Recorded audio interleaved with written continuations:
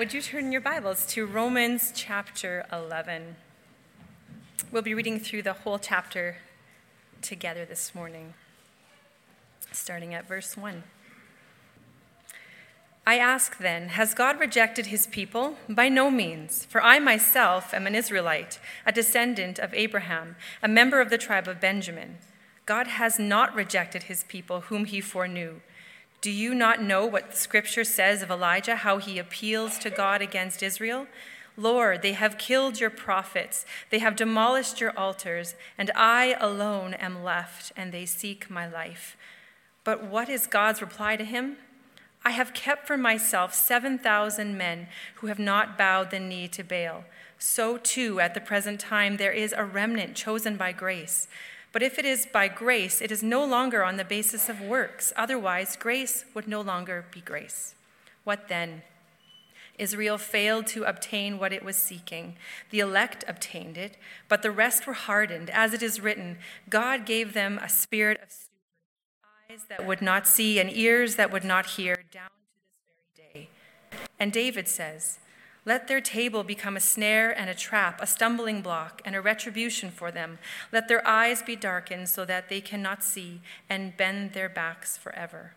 So I ask, did they stumble in order that they might fall? By no means. Rather, through the trespass salvation has come to the Gentiles, so as to make Israel jealous. Now, if their trespass means riches for the world, and if their failure means riches for the Gentiles, how much more will their full inclusion mean?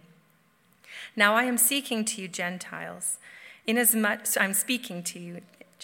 inasmuch then as I am an apostle to the Gentiles, I magnify my ministry in order somehow to make my fellow Jews jealous and thus save some of them. For if their rejection means the reconciliation of the world, what will their acceptance mean but life from the dead? If the dough offered as firstfruits is holy, so is the whole lump. And if the root is holy, so are the branches.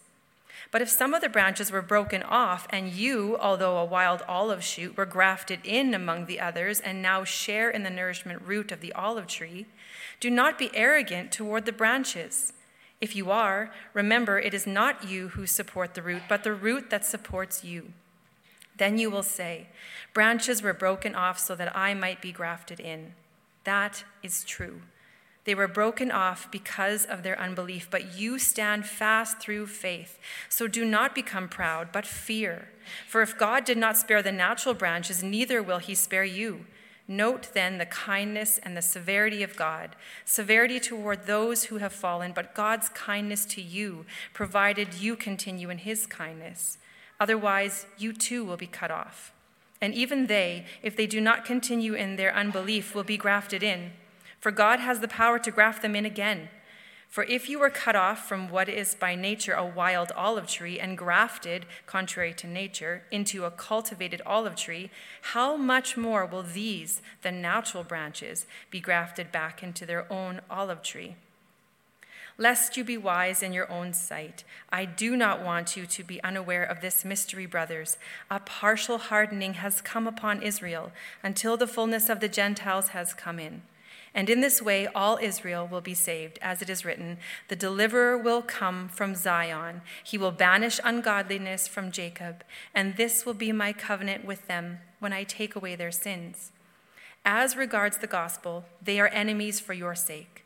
But as regards election, they are beloved for the sake of their forefathers, for the gifts and the calling of God are irrevocable. For just as you were at one time disobedient to God, but now have received mercy because of their disobedience, so they too have now been disobedient, in order that by the mercy shown to you, they may also now receive mercy. For God has consigned all to disobedience, that he may have mercy on all. Oh, the depth and the riches and wisdom and knowledge of God. How unsearchable are his judgments, and how inscrutable his ways. For who has known the mind of the Lord, or who has been his counselor, or who has given him a gift to him that he might be repaid? For from him and through him and to him are all things. To him be glory forever. Amen. The reading of God's word.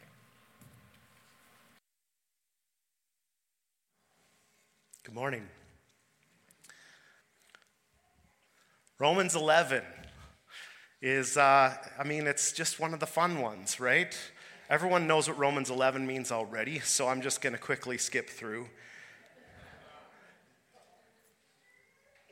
The vast majority of ethnic Israel had rejected the central element and saving hope of their religion, Jesus, Messiah. This was because Romans 10:21, they were a disobedient and contrary people, constantly rejecting the generous invitation of God. And because instead of giving them faith, a new heart, eyes to see and ears which hear, God hardened the majority, Romans 11:8. God gave them a spirit of stupor, eyes that would not see and ears that would not hear down to this very day. So we have both these answers. So has God rejected his people? By no means. In the first 10 verses of Romans 11, which we looked at last week, Paul uses his own conversion and the existence of a faithful Jewish remnant as evidence that even though the majority were hardened and they did reject the gospel, God has in no way rejected ethnic Israel wholesale in any sort of corporate sense. Yes, the many were not saved and died in their sins, but a remnant of Jews, Paul being one, did receive the righteousness of God by faith, as so many Gentiles were now experiencing. So the concept of a remnant, small group of survivors, was used negatively in Romans 9:27, in that of the multitude of Israel, only a remnant of them will be saved. Now, in Romans 11, the remnant is seen in a very positive light. It is a pledge of God's continuing faithfulness to Israel and the promises that he has made to her. And now, in Romans 11:11, Paul turns from the discussion of Israel's past to contemplate her future. So I ask, did they stumble in order that they may fall? By no means. Rather, through their trespass, salvation has come to the Gentiles so as to make Israel jealous. Now, if their trespass means riches for the world, and if their failure means riches for the Gentiles, how much more will their full inclusion mean? And so Paul has another question, and again, another emphatic denial. By no means. God has hardened ethnic Israel. But the potential inference we might make is that this hardening is permanent. Israel has stumbled in rejecting Christ and the righteousness of God offered through him. But their stumbling does not mean irretrievable spiritual ruin for the entire people group. Hardened Israel's stumbling has not resulted in her ultimate downfall because God did not intend that it do so. Paul understands ethnic Israel to be under the judgment which is described in Deuteronomy and Isaiah, which he quoted from in chapter 10 already. But in the context of both of those prophecies of judgment, this was not the final word for Israel. Moses wrote Deuteronomy 32:21. They have made me jealous with what is no God. They have provoked me to anger with their idols. So I will make them jealous with those who are no people. I will provoke them to anger with a foolish nation. And further along in the prophecy, God says of Israel, Deuteronomy 32:26, I would have said, I will cut them to pieces. I will wipe them from human memory. Except that their enemies would misunderstand and think that they had been triumphant over his people. And so in the end, verse 26, the Lord will vindicate his people and have compassion on his servants when he sees that their power is gone. In the prophecy from Isaiah 65, God relents from his judgment of Israel, saying, for my servants' sake, I will not destroy them all. Isaiah 65:9, I will bring forth offspring from Jacob and from Judah, possessors of my mountains. My chosen shall possess it, and my servants shall dwell there. And so Paul's prophecy in Romans 11 is not a new word, but rather a thoughtful exegesis of Old Testament scripture where God had predicted all along that Israel would continue to rebel.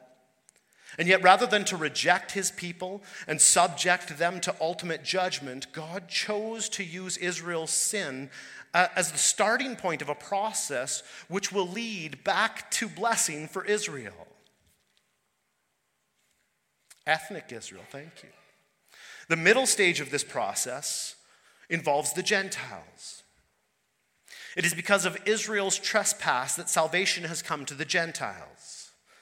Paul probably has in mind the way in which he and other preachers of the gospel were rebuffed and spurned by the Jews when they came to bring them the message of the gospel, and so then they turned to Gentiles and found converts there. This final stage then comes as the salvation of Gentiles provokes ethnic Israel to jealousy. So there's this three-stage process, and it's actually repeated 6 times in Romans 11. This exact three-stage process is repeated over and over and over, making it one of the most emphatic points in any passage. Paul even adds verse 25, I don't want you to miss this. I do not want you to be unaware of this mystery, my brothers. God has hardened ethnic Israel, and he planned from before the days of Moses that the Jews would reject the gospel in large numbers. Paul has also sufficiently clarified that Israel's rejection of the gospel is sinful. Even if it was planned by God, they should have submitted to the message of the gospel, and they are culpable for their rejection of Jesus Christ. And under God's righteous judgment, the many in Israel received the retribution which was their due, but God has not rejected the people he foreknew, nor has he hardened that people group permanently. On the contrary, the lapse of Israel is part of God's all-encompassing plan and purpose. For by the means of their trespass, salvation has come to Gentiles like you and I. But God's saving purposes are not exhausted with the inclusion of the Gentiles. Sometimes we stop here. We say the Jews rejected it, the Gentile received it, praise God. But that is only step 2 of the 3-step process that is introduced in Romans 11. God's saving purposes are not exhausted with the saving of the Gentiles. That was not his final purpose. Part of what motivated God's work among Gentiles was his desire to bring an end to Israel's rebellion by making them jealous. Paul wants Gentile Christians to recognize that God meant Israel's evil for their good. Israel's trespass, verse 12, means riches for the world. We should also recognize that God is now saving mostly Gentile people in order to bring blessing to ethnic Israel, even if they are temporarily hardened. And finally, we should see the significance for ourselves in Israel's restoration. Even greater riches, verse 12. If their failure means riches for the Gentiles, how much more will their full inclusion mean? Paul implies here that the blessing that will come to Gentiles at the time of Israel's inclusion will be much greater. And what is made implicit here is made explicit in verse 15, where he identifies this blessing as life from the dead. Verse 15, for if their rejection means the reconciliation of the world, what will their acceptance mean but life from the dead? And so verse 15, again, it reiterates the 3-point formula. Their rejection means reconciliation of the world. And then their acceptance will come after, right? The Greek grammar makes it clear that the rejection here is God's rejection, albeit temporary rejection of ethnic Israel. And the acceptance is God's future acceptance of the same.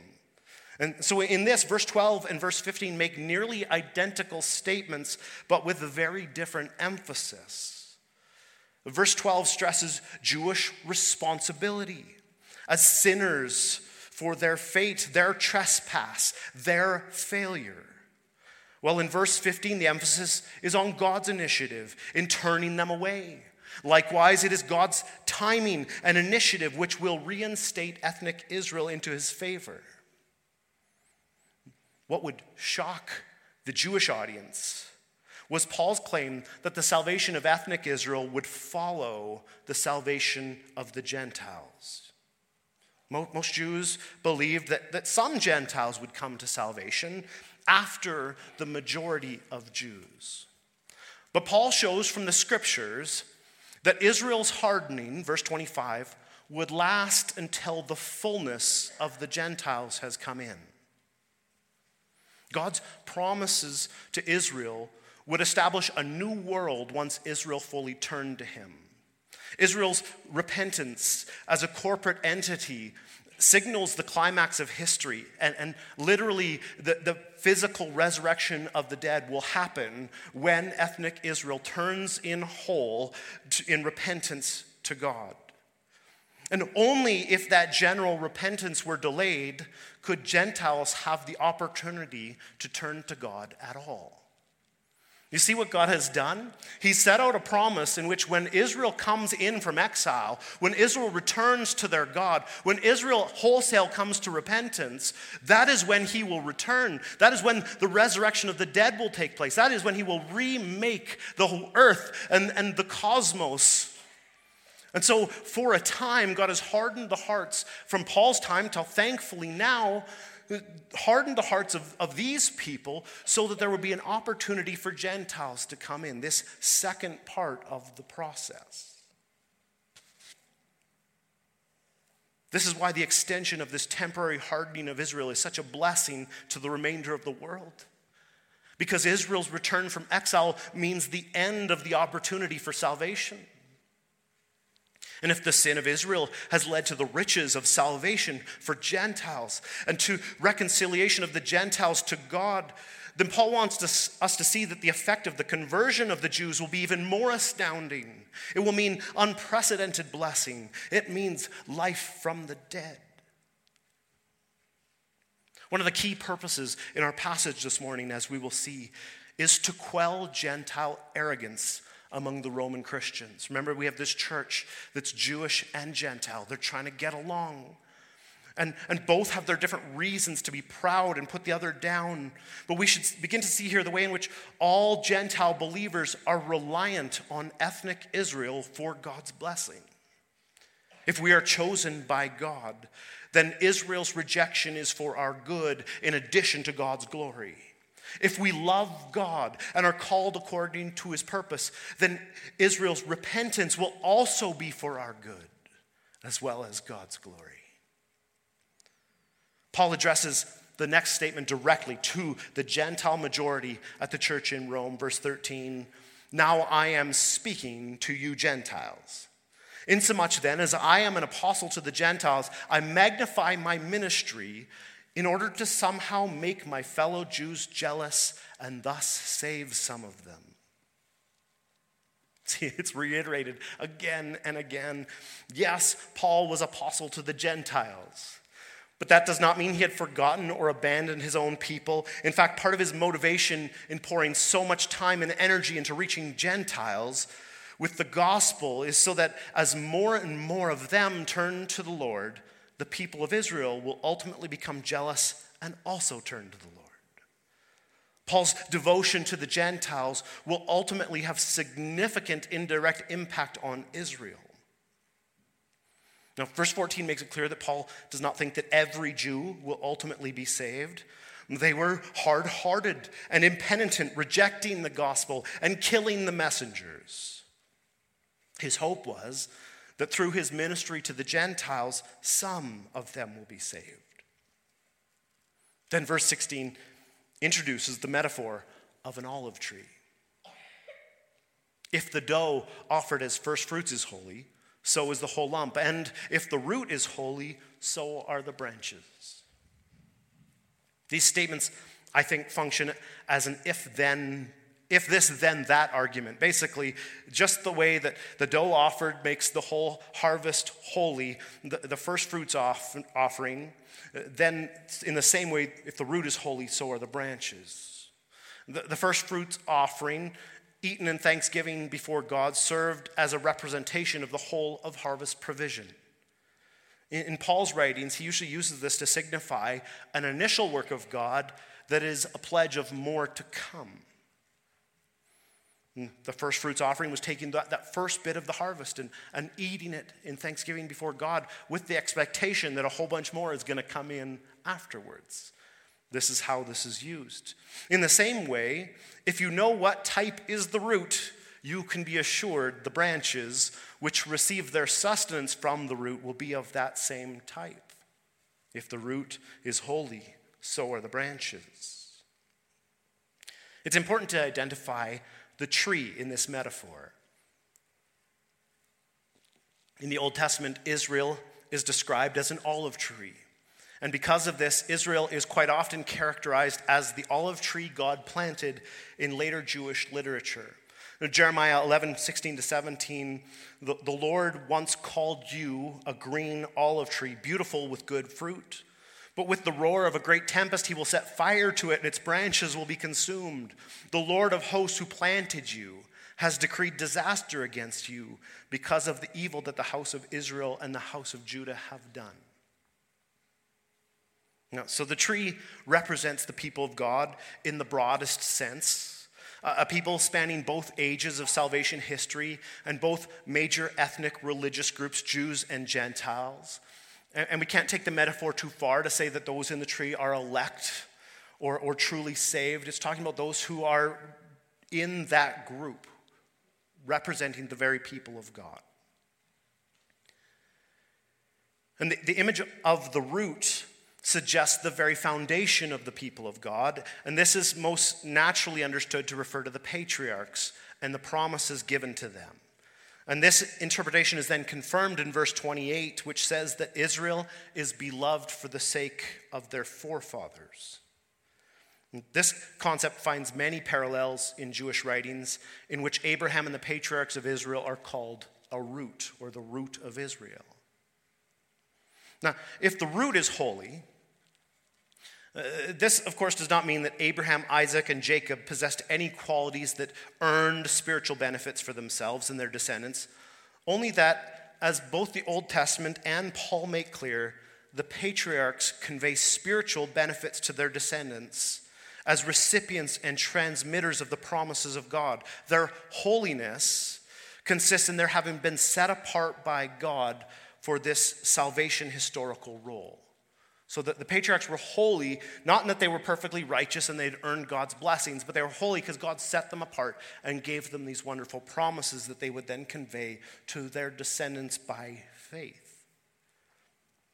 Ethnic Israel is not entirely rejected, even though they entirely rejected the gospel, because of the promises made to their patriarchs. God would always sustain some offspring of Abraham as his people. And so Paul's answer as to whether Israel is a part of the people of God is both yes and no. Okay? No individual Israelite can presume on God's election, since God has always chosen some Israelites and not others. They have been broken off. Yet it is also the case that he does not reject the people of God, Israel, corporately. He has promised to save the great majority of the end-time generation. So individuals who reject Jesus will be rejected. But that does not mean that God rejects the people wholesale. It would be to say like, well, I know some Christians who are hypocritical and bad, and God probably hates Christians. And you'd be like, well, okay, so there are some people who call themselves Christians who are not true Christians. God rejects them, but you can't say that represents all Christians and therefore God hates all Christians. That's taking it too far. The same thing's being said here. So are individual Jews the people of God, every one of them? No. Because if they reject Jesus, they do not belong to God. He is the only way to salvation. Has God rejected ethnic Israel? No. They are the people he has foreknown, the people he chose for himself. They are the descendants of Abraham. Romans 11:17. But if some of the branches were broken off, And you, though a wild olive shoot, were grafted in among the others, and now share in the nourishing root of the olive tree. Do not be arrogant towards the branches. If you are, remember it is not you who support the root, but the root that supports you. You see what Paul's getting at here? This conflict in the church, this on cultural and ethnic divide, he's breaking this down over and over again. Paul masterfully combines theology and the practical outworking of it all the way through Romans. Paul is still speaking directly to Gentile believers, and what a shocking lesson he has for us. Yes, it is true that some of the natural branches, indeed most ethnic Israelites, have been broken off. As Romans 9:6 says, they have descended from Israel, but they are not Israel. And this circumstance, ordained and meticulously crafted by God, has made it possible for Gentiles to be grafted into the tree. Having Jewish branches cut away has provided space in the analogy, space in the tree for Gentiles to become part of the family of God in the illustration. This should not, though, lead Gentile believers to think they are better than Jews, that they have somehow had this internal morality or some proclivity to faith that the Jews did not have. Paul has been arguing all along that salvation is through the gracious choice of God and not based on any merit on the part of those who God chooses to save. The Gentiles, they've come to faith. And the Jews, they've rejected Jesus. They've walked in unbelief. Do they have something that they can brag about? No, faith is the gift of God. Do they have something they can look down their noses at the Jews that have not had faith? No, God has hardened them. Both of them would rebel against God. Both of them had rebelled against God. Later it will say that God had consigned all to disobedience, so that only those who are being saved will only be saved by grace, so that no one can boast. But more than just to remember that salvation is through the gracious choice of God and not based on their merit, the Gentile believers also need to remember that the tree of which they are now a part has Jewish roots. Their Savior is a Jewish Messiah. The first believers were Jewish. The apostles were Jewish. They have now become children of Abraham, the father of the Jewish nation. They now have a new identity, a Jewish identity. So Gentile believers should be grateful to Jewish believers, not arrogant or condescending because of the ongoing rebellious state of Israel as a nation. Only God's grace and through God-given faith have they been grafted in amongst the Jewish Christians to be supported by the nourishing root of the olive tree. Now, it's also exciting that Paul confirms in this that Gentile believers, you and I, are not saved but second-class citizens. Gentile believers are grafted into Israel as full members. They are, Romans 4:16, the spiritual children of Abraham. They are, Romans 2:20-29, the spiritually circumcised.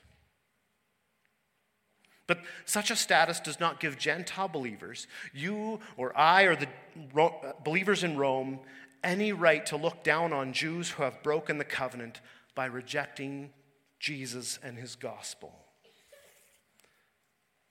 Because the early church had grown far beyond its original Jewish element, and the vast majority of Jews were rejecting the gospel, Jewish believers were apparently convinced that they belonged to a new people of God, and that God had simply replaced Israel. They assumed that any Jews who did believe could become a part of their new community, and on their terms, as we will see later in chapter 14 and 15. Jewish exceptionalism, Jewish pride of place, which Paul dealt with thoroughly in earlier chapters, was being replaced with Gentile exceptionalism. They boasted about their superior position or their own spiritual accomplishments. They boasted that they had had faith when the Jews had not. That must mean that they're superior as a race. Of course not. Both sets of boasting are clearly out of place. The olive tree metaphor makes it clear that the Gentiles' very spiritual existence depends on their partaking of the tree whose indispensable nourishing roots are planted in the soil of Jewish patriarchs and promises, and to which the Jews even more naturally belong. No one can boast. Jew and Gentile alike fulfill roles in God's plan, each supporting the other, each playing a part in the salvation of the other, and all are reliant on the gracious election of God, who grafts or regrafts them into the nourishing root. Verse 19, then you will say, branches were broken off so that I might be grafted in. That is true. They were broken off because of their unbelief, but you stand fast through faith. So do not become proud, but fear. For if God did not spare the natural branches, neither will he spare you. Note then the kindness and the severity of God. Severity towards those who have fallen, but God's kindness to you, provided you continue in his kindness. Otherwise, you too will be cut off.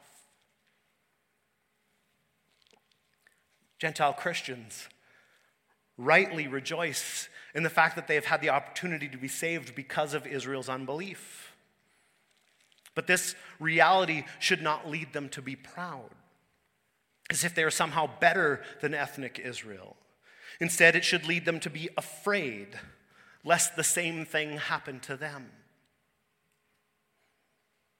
We are reminded of a critical biblical principle here in which Paul states clearly in 1 Corinthians 10 when speaking of Israel's judgment.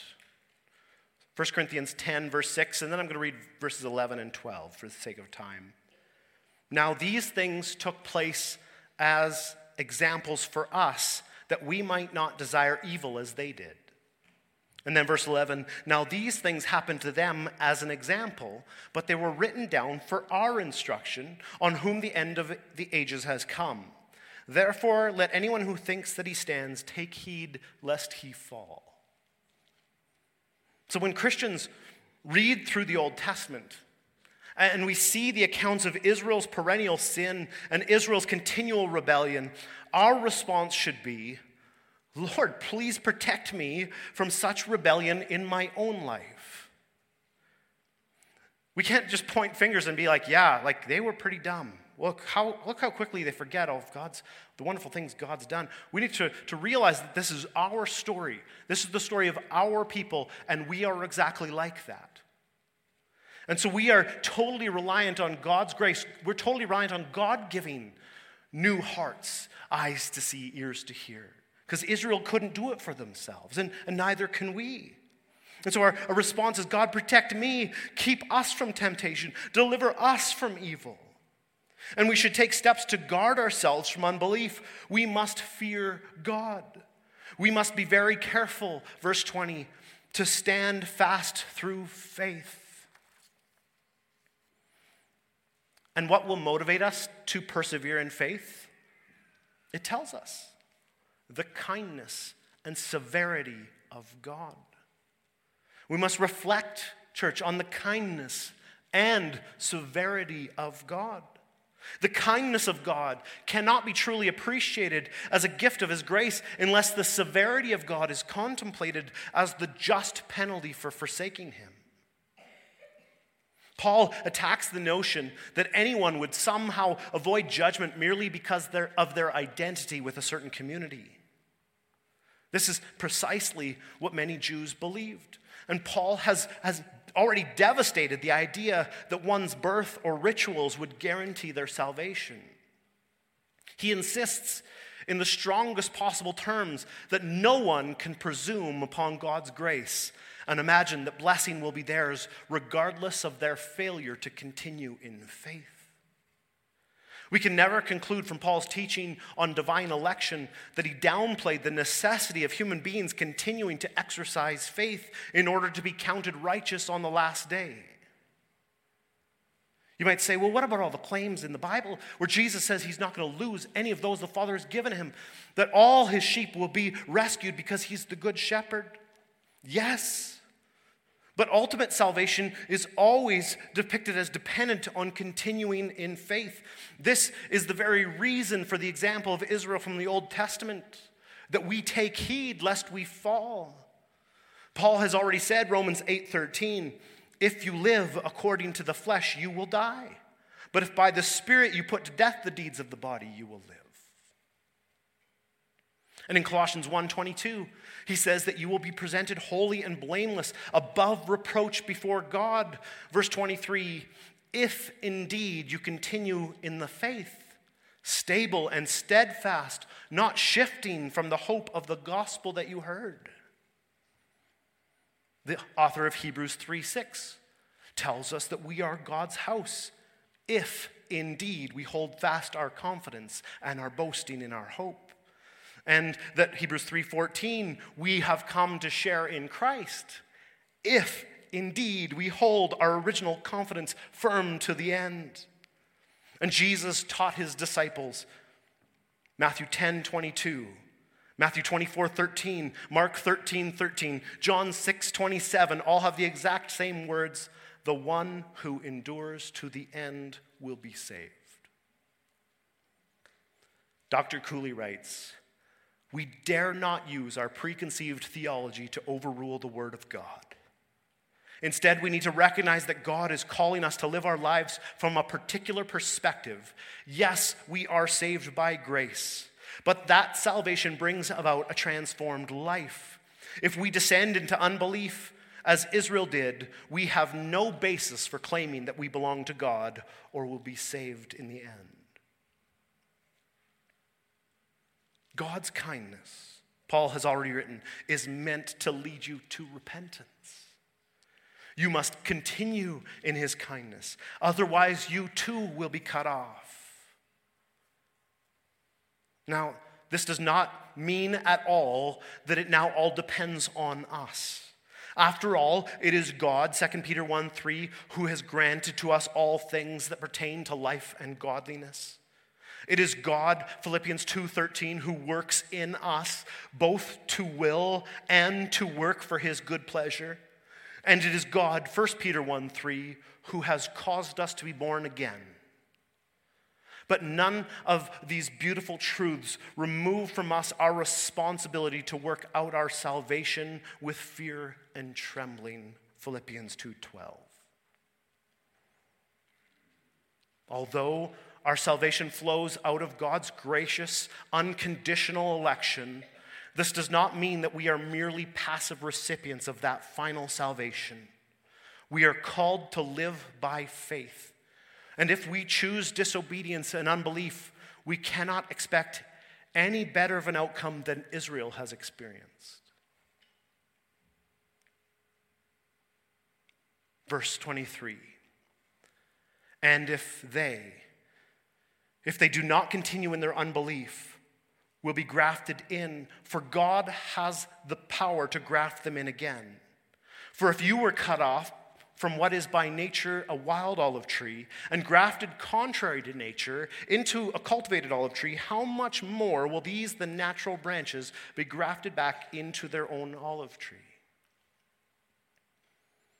You see, here there is no grafting or regrafting of any individual apart from faith. Paul has already clarified that the Jews were unsaved and individually cut off from the people of God precisely because they did not have faith in Jesus Christ. There is no other way by which Jews can now be saved apart from faith in Christ. They will be grafted in again only if they do not continue in their unbelief. Verse 25, lest you be wise in your own sight, I do not want you to be unaware of this mystery, brothers. A partial hardening has come upon Israel until the fullness of the Gentiles has come in. And in this way, all Israel will be saved. As it is written, the deliverer shall come from Zion. He will banish ungodliness from Jacob, and this will be my covenant with them when I take away their sins. For Paul, a mystery refers to a hidden element of God's plan. Not a secret that no one had heard, because it could be seen clearly in the scriptures, but a mystery that most had failed to understand. And so what is the critical point Paul wanted them to understand? Israel's present hardening could suggest an imbalance in God's treatment of ethnic groups, as if he preferred Gentiles to Jews now. The last day, however, will reveal that God has treated all equally. For God, verse 32, consigned all to disobedience, that he may have mercy on all. Nearly all Gentiles before Christ's incarnation, nearly all Jews since Christ's coming, so that God could have mercy on all. Gentiles in the present age, Jews making up for their small numbers now in greater numbers at the end of the age. This mystery also relates to the Gentiles, in that the period in which salvation will be available to Gentiles will not last forever. And Paul confirms here a concept from other Jewish writings which put forward the idea that there are a fixed number of people whom God has destined for salvation. And Paul reiterates this point several times. The full number of Gentiles destined by God will be saved. And this will be matched when Israel's hardening is removed and the full number of ethnic Israel is saved. A biological connection to Abraham, Paul has said, Romans 3:9, is of no value when it comes to salvation. But neither is it a detriment. If God has hardened Israel so that fewer among that ethnicity have come to faith in Christ, it will not serve as an ultimate disadvantage. Romans 2:11, for God shows no partiality, which means in part that God is not a racist. Now, I'm running out of time, but the theologically excited here are waiting for how I'm going to handle verse 26. In this way, all Israel will be saved. This is a highly debated passage, and if we take into account everything else Paul has said here, there is really no problem with the various interpretations. Personally, I've bounced around through some of these versions of at least 3 different views, and any one of them would fit well with what the rest of Scripture teaches. So none of these are a horrible interpretation. It's not impossible that all Israel refers to the true people of God, composed of both the full number of Jews and Gentiles. Remember, Paul has said, Romans 9:6, not all who are descended from Israel belong to Israel. So there is a distinction between every ethnic Israelite and true Israel of some sort. And so it's not unlikely that this refers to the full number of Jews and the full number of Gentiles. All of them will be saved, and in this way, all Israel, all true Israel will be saved. This view can be seen in the very early church, and it became especially widespread in the post-Reformation period. And it certainly fits with Paul's theology and the regular use of the term Israel in his other writings and in the rest of the New Testament. Usually in the New Testament, Israel refers to all the people of God, both Jew and Gentile alike, all those who are grafted into true Israel, Jesus Christ. And if this were any other part of Paul's writings or the New Testament, this would be my understanding. But Paul has used the term 10 times so far in Romans 9-11, and each time, with the possible exception of just one occurrence in Romans 9:6, it refers specifically to ethnic Israel. And so to use it this time with a different meaning is unlikely and would be pretty poor communication. So Paul uses Israel in 2 ways in Romans 9:6. Not all who descended from Israel, ethnic Israel, belong to Israel. And another interpretation says this second Israel, they belong to Israel, or the elect remnant of chapter 11, verse 5. And in this interpretation, that this second usage of Israel is the elect remnant, verse 26 is saying that all elect Israel will be saved, which is also true, if a bit of a pointless truism. To say all the saved will be saved, maybe that's what he's saying. All elect Israel will be saved. Again, there's nothing wrong with this interpretation. It fits with what Scripture teaches, and it could be Paul's meaning. The third possibility, and one which is more popular today, is that Paul expects a day when the majority or the corporate entity of ethnic Israel returns in repentance to faith in Jesus Christ. And this is also certainly true from what we read in the remainder of chapter 11. So, not in any way a problematic reading. The only wrong way then, in my opinion, to interpret this statement is to say that all ethnic Israel will be saved on the basis of their bloodline, which Paul has defended against over and over again in Romans, and so this would be a very foolish interpretation indeed. That's all I have to say about that. Romans 11:28-32. As regards the gospel, they are enemies for your sake, but as regards election, they are beloved for the sake of their forefathers. For the gifts and the calling of God are irrevocable. For just as you were one time disobedient to God, but have now received mercy because of their disobedience, so they too have now been disobedient in order that by the mercy shown to you, they also may now receive mercy. For God has consigned all to disobedience, that he may have mercy on all. See how it's reiterated over and over again, these 3 points. Now, Israel and the church were not on friendly terms. As far as the church is concerned, ethnic Israel at large were enemies of God's people. They hunted them, they persecuted them, and they prayed curses upon them, as Paul had once done. But this current hardness should not cause the church to see them as rejected by God as a whole. God still has a plan for ethnic Israel on account of his love for the patriarchs, for God's gifts and calling are irrevocable. God made a covenant with his people, and he made promises to save them as a nation. In his electing grace, he will keep that covenant and will bring about the restoration of the Jewish people. God chose the Jews as his people, and the purpose which he had in view can never be altered. It was his purpose that they should be his people forever.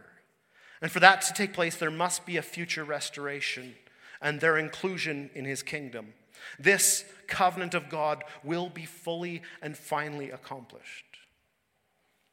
And God has made this super clear throughout the Old Testament by his prophets. He laid out the plan thousands of years ahead of time so that everyone would see his meticulous providence in all of these things. Can you imagine? We think this is a long time ago that Paul lays out these 3 steps. Paul's pointing us back to Isaiah and Moses thousands and thousands of years ago so that we could see how meticulously God controls everything, that he hardens hearts and then he softens them and he hardens them for a time so that some Gentiles that are elected by God will be saved, and then he softens hearts so Jewish people who are elected by God will be saved.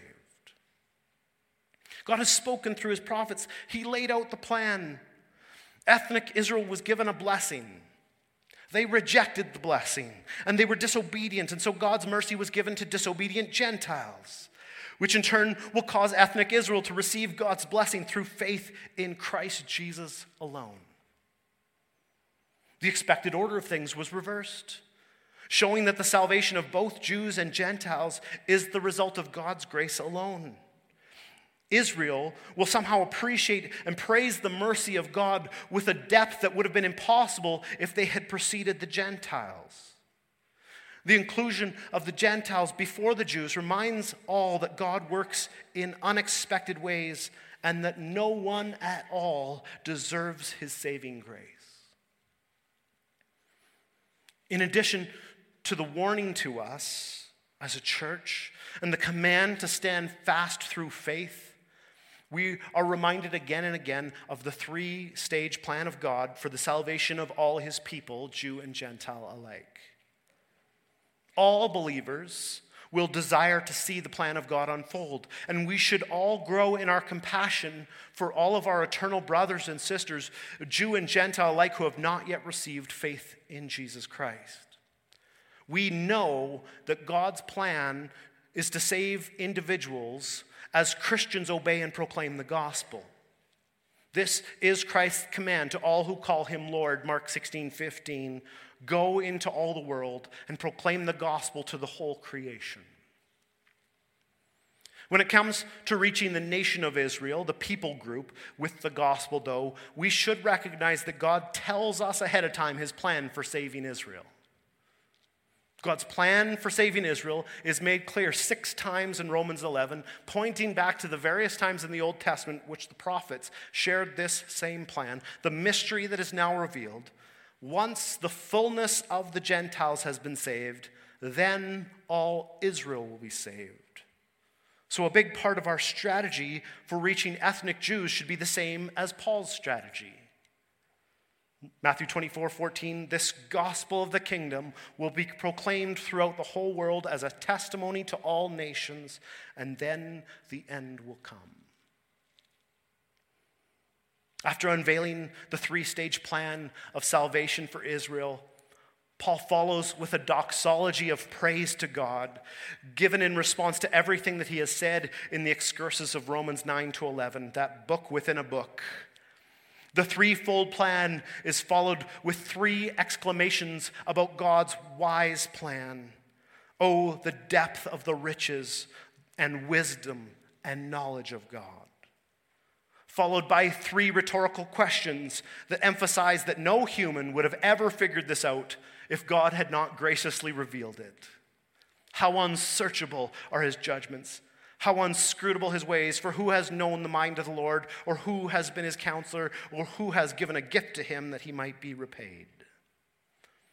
And these sets of 3s are followed once again by 3 statements about the ultimacy of God, which finally calls forth a final doxology. For from him and through him and to him are all things. To him be glory forever. Amen. Let's pray. Father, we thank you so much for your word. Lord, a dense and sometimes difficult part of the Bible, Romans 9-11, which is actually abundantly clear and repeats itself over and over and over and over again, so that even if we're slow, we will pick up what it is that you are teaching to your church. This is what Paul says he desperately wants us to know. He does not want us to be unaware. And God, may we recognize now the grace that is evident in this saving plan. May we rightly honor you and give you thanks for who you are and what you have done. May we, like Paul, be given to doxology, praise, because of what you've revealed about your nature, your character, and your plan for salvation.